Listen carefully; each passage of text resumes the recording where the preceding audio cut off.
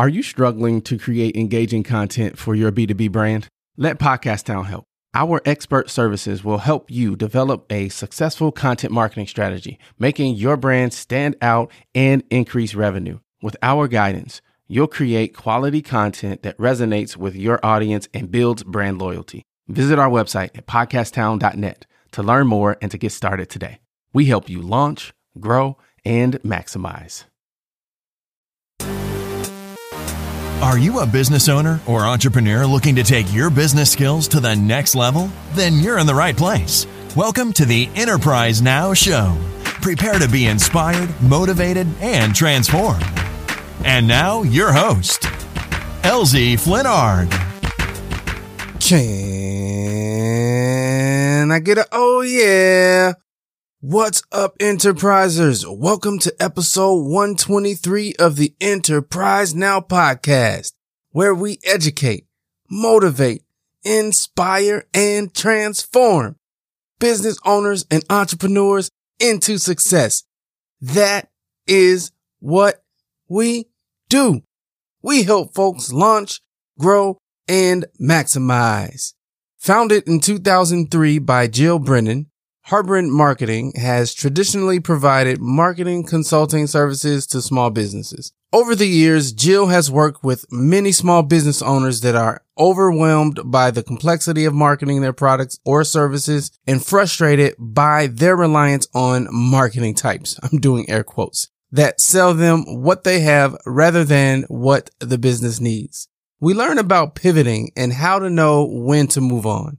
Jill schools us on finding that sweet spot when working with companies that need your product or service but can't afford it. We also dispel a common misconception about business ownership. All right, let's dig in. All right, Jill. Can I get an oh yeah? Oh yeah. Perfect. So, Jill, first of all, let me say thank you so much for taking the time out to talk with us. You are literally all the way across the world, and yet here we are connecting. I'm in Wisconsin. You're all the way over. Where are you?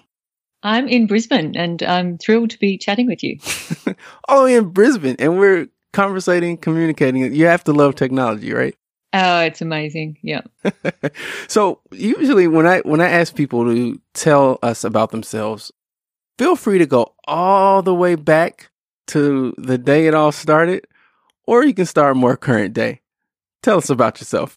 Well, I actually grew up in a small country town on the other side of Australia, so even further from the US. And it was in the modern dark ages, really. There was no internet, and it was very hard to sort of find out what was happening in the world. So I used to read a lot. I was quite a voracious reader. And so a trip to the library was just the highlight of the day. And I really, right from the early days, I've always been very curious about the world and, how we communicate with each other and kind of make connections. So I did a lot of traveling. After I finished university, I went and worked in a mining town, and then I did that so that I could have enough money to go to China. So I went from a town of 1,000 people in the outback of Australia to 10 million in Beijing. It was quite a culture shock.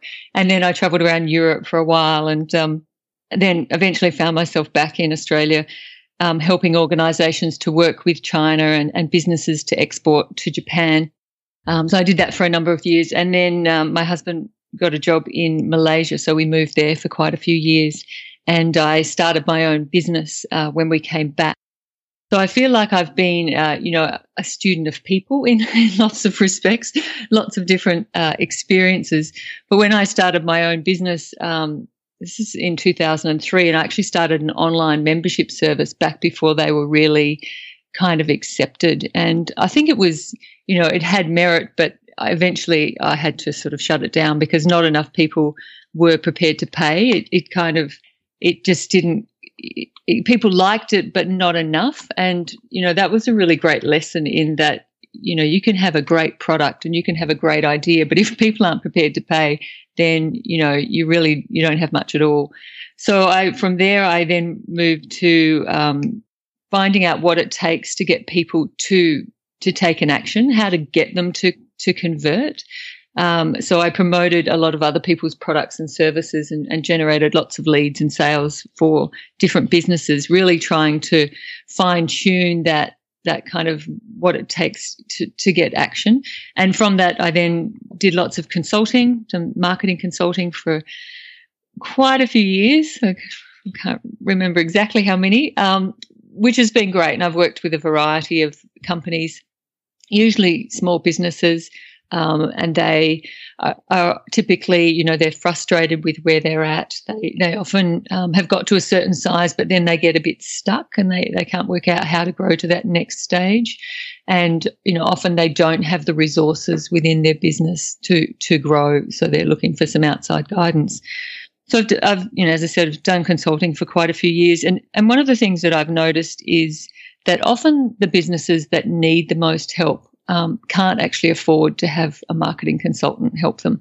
So that's something I've been really focusing on in the last few years, is trying to work out ways that I can help other companies to grow, but in a more cost-effective way. So that's one of the reasons why I wrote my book called Get Smarter Marketing, How to Build a Savvy Business. And, that was to sort of really help businesses, because it's very confusing with marketing. There's so much noise about what you need to do, and you must be here and you try this and try that. And I think it gets really overwhelming for business owners. So I've worked on the book and created an online training program as well, also aimed at businesses that need that strategic help but can't really afford to take on a marketing consultant. Let me backtrack all the way back to the beginning here. What you talked a little bit about how you worked in a mining town in order to be able to afford to travel to China, and you mentioned somewhere along the way you found a husband and got married and moved to Malaysia, and so there was a lot of stuff that happened between the time you started working in the mining town and when you started your business. What I'm curious to know is, why did you start the business in the first place? What led you to that decision? Yeah, well, we'd been in Malaysia for nearly 7 years, and I'd had 2 children while we were there. And in coming back, I knew we were coming back to Australia, and I wanted to be able to, be available for my kids, but also to have some flexibility in what I was doing. And, I came up with this, what I thought was a fantastic idea. And it just seemed like a great opportunity. I think probably naively, as many people do when they start a business, you think you're going to have all this incredible flexibility. But it just means that you get to work weekends and you get to work nights, and you have often a very flexible income in the beginning. Mm-hmm. With often a lot more money going out than is coming in. So yeah, that was really the push to do a business. And I'd been reading lots of books, while I was in Malaysia about starting a business, different options, and the internet seemed like a great way to do it and have that flexibility. Gotcha. Now, when in your answer, you mentioned that people liked it, but not enough, and they weren't ready. They weren't prepared to pay. What was the moment that you realized that, and what did you do to, I guess, accept it, and how did you mentally prepare yourself to move on? Yeah, well, I tried. So I tried a few different things. So I really tried to make it work. Tried lots of different ways to promote it. That was back in the day when you could take out ads in email newsletters. That was a way to sort of promote what you were doing, so you could get in front of lots of people if you didn't have a list of your own. I tried selling the service offline, so trying to get cafes involved. So I was sort of cold calling businesses, and I tried creating an app. Or looking at creating an app for it. And, that was sort of the early days of apps, or actually it was the early days of apps, but smartphones hadn't even come out. So I just felt like I got all this sort of evidence that I was kind of too ahead of the curve in lots of respects. And I kept thinking it shouldn't be this hard. If there's really legs for it, then, something should click. and nothing was really clicking. I mean, I gave it, a couple of years. So maybe that's foolish, or maybe that's determination. I'm not quite sure. Obviously, that decision worked out. And I think a lot of times people hold on to things too long. And that's the reason why I was asking the question, is because timing is super, super important. You have to know when to go, when to stop, when to you have to understand and have a feel for timing. So talk a little bit about that, and both from the learning experience and the successful experiences. Yeah, I think timing is really crucial. And, as I said, you can have the best idea in the world, but if people aren't ready for it, then, it just makes it like you're sort of wading through quicksand. So that's something that I look at now, and I really try to test what I'm doing. So in creating the course that I created, which is all about how to better connect to your audience, I did a number of calls where I talked to people who would be ideal for the course about what they wanted, what their challenges were, what their pain points were, what they needed, how they like to learn, all those sort of things. And I think that that's something, certainly for a startup, if you can get as much feedback as you can as early as you can, and allow that to sort of shape what you do, I think that's really crucial. And then, I think in any business you want to always be testing and seeing how you can improve, how you can make it better. In your answer there, you mentioned challenges. How do you overcome challenges? I try to take the emotion out of it as quickly as I can. And one of the quotes that I kind of rely on is that you get the results you need, you get the results you want, or you get the lessons you need. So I try to always see what the lesson is. Because there's a lesson in everything. Otherwise you would have had exactly what you wanted. But even if you get what you want, there's still a lesson in that. So yeah, really try to take the emotion out of it and try to see, how it could have been done differently. Because sometimes too, you can try something and it doesn't work, but there's actually a kernel of positivity in there. There's a kernel of something that you can work on. Particularly, like, for example, if you're doing online advertising, you're really looking for clues about what's working and what's not, and then you can sort of make changes based on that. I think a lot of marketing is actually about getting clues and then, sort of knowing how to react to it and to improve. But yeah, that's probably the main one, is just what's the lesson, take the emotion out, and how can I move forward? One of the questions that I always like to ask people is, what's your superpower? And I like that question because it causes people to sometimes kind of self-reflect and say, what is my superpower? So what's your superpower? I think it's a combination of being experimental and empathy. One of the things that, in being very curious about people and loving stories is that I'm very interested in putting myself in other people's shoes and relating to them. And I think that together with always testing, always experimenting with new things, is probably my superpower. Always trying to find a better way. What are some of your keys to success? The main key to success is that, that always being open to testing and open to getting it wrong.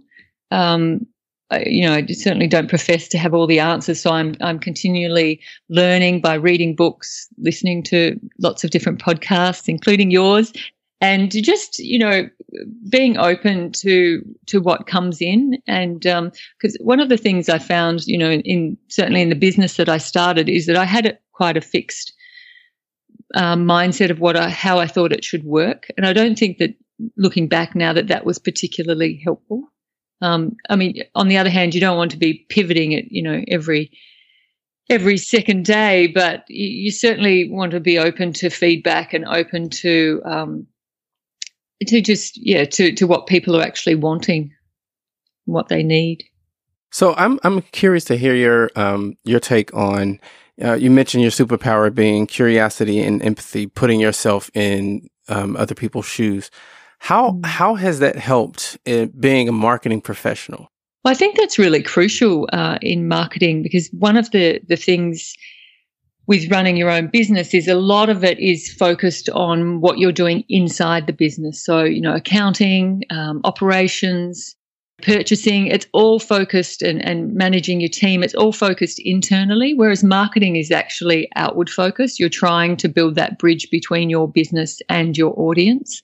So I actually think it's a crucial attribute, and I think it's something we, all business owners need to be thinking about is how they can put themselves into the shoes of their audience, because you're wanting to sort of draw them into your world, and you can't really do that if you're not thinking about them and thinking about things from their perspective. I don't know the exact number on this, but I would bet that a large percent of businesses fail because they don't do just that. Mm. They don't put themselves in the shoes of their customers, and they're thinking about their business completely backwards. And that's why one of the reasons I really love doing this show is because of the golden nuggets, as I call them, that I get from the guests. So to me, that's a huge differentiator, right? Just perspective and understanding how to view your customer.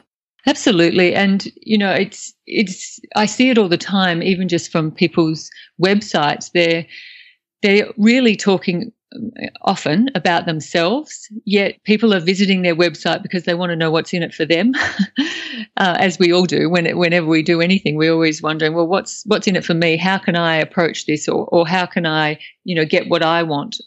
Yet when people put their website together, they're very much focused on what they can do and all about them. They talk about our customers, our work, our services, our products, rather than thinking about what the customer's looking for. Perfect. This is one of my favorite questions of all time. If you could meet anyone in the world, who would it be, and what would you say to them? Well, I'm not sure if you can include someone who isn't alive anymore. Absolutely. In that question. But I would love to meet my dad, actually. He died when I was 9, and I would really love to hear his story. I'd love to hear, what his life was like. I feel like I don't have that, and I feel like it's a missing piece. But the other person I would also love to meet, who's also not alive, is Steve Jobs, and I would ask him what business he would start if he was starting a business today. Wow, that's a fascinating question. I think I can definitely identify with you wanting to meet your dad. It's amazing being a father myself, how much just that perspective, just getting an insight on kind of what they were thinking in their time and how that impacts us as we grow out of that is one of the things that I really guard closely as a father myself. I want to make sure that I'm giving them as much as I can now so that when they're my age, they can be further along. So I definitely get that. Yeah. And I think, take as much video as you can. Video we didn't have a video camera, and I would love to have heard my dad's laugh. I mean, what did that sound like? I just don't remember. Mm-hmm. And so I think, as much video and as many photos as you possibly can. They're good to have. Gotcha. So we've learned a lot about you. We've learned that you've worked in everywhere from mines to China to all over the world. Tell us about your business. What do you do? Sure. So I help small businesses to better communicate to their audience. I work best with those businesses that think a bit differently, that aren't just after a quick fix. They really want to build a solid business. So I've built a number of, as I said, tools to help business owners to better connect. One of them is a story worksheet, which takes people through how to tell their business story in a way that is actually going to build a better connection with their audience. It's really tough starting with a blank page. No one enjoys it.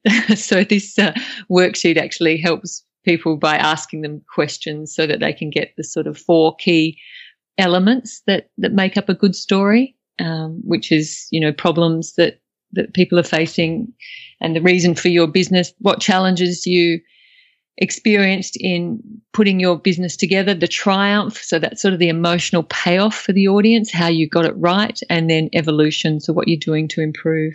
And I have that sort of freely available on my website and a few other tools as well. Awesome. So if you had to give the enterprisers an actionable tip or step to improve their businesses today, what would that be?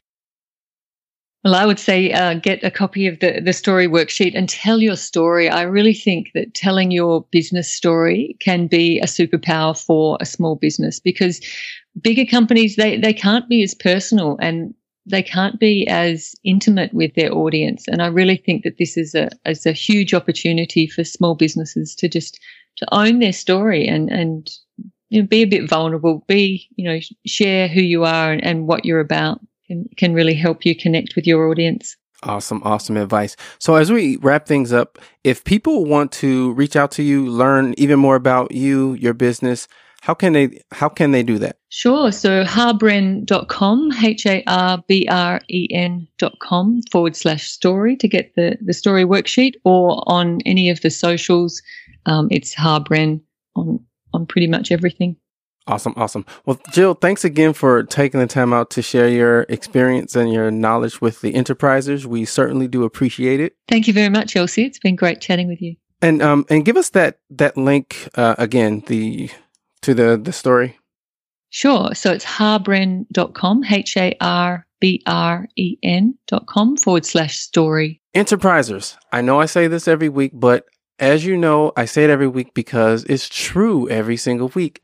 Another story from another fantastic business owner, entrepreneur, all the way from Australia. So I'm always extra excited when I'm speaking with people from across the world. I don't take it lightly. I really do appreciate the opportunity to be the host of the Enterprise Now podcast. So thank you guys so much for your support, because without you, I would not be able to do what I do. So reach out to me. Let me know that we are adding value to your life and to your business. You know my email address, but I'll give it to you. It's eflennard@enterprise-now.biz. Reach out. Let me know that we're doing a good job adding value to you guys. Thank you so much, and we'll talk with you guys next week. What a fantastic episode. Hey, listen, I want to know something. What is the top concern that you have in your business? Is it sales? Is it marketing? Is it finance? Operations? Shoot me an email, mayor@podcasttown.net. I want to start a conversation around these areas of business and how we can work together and help each other shine even brighter.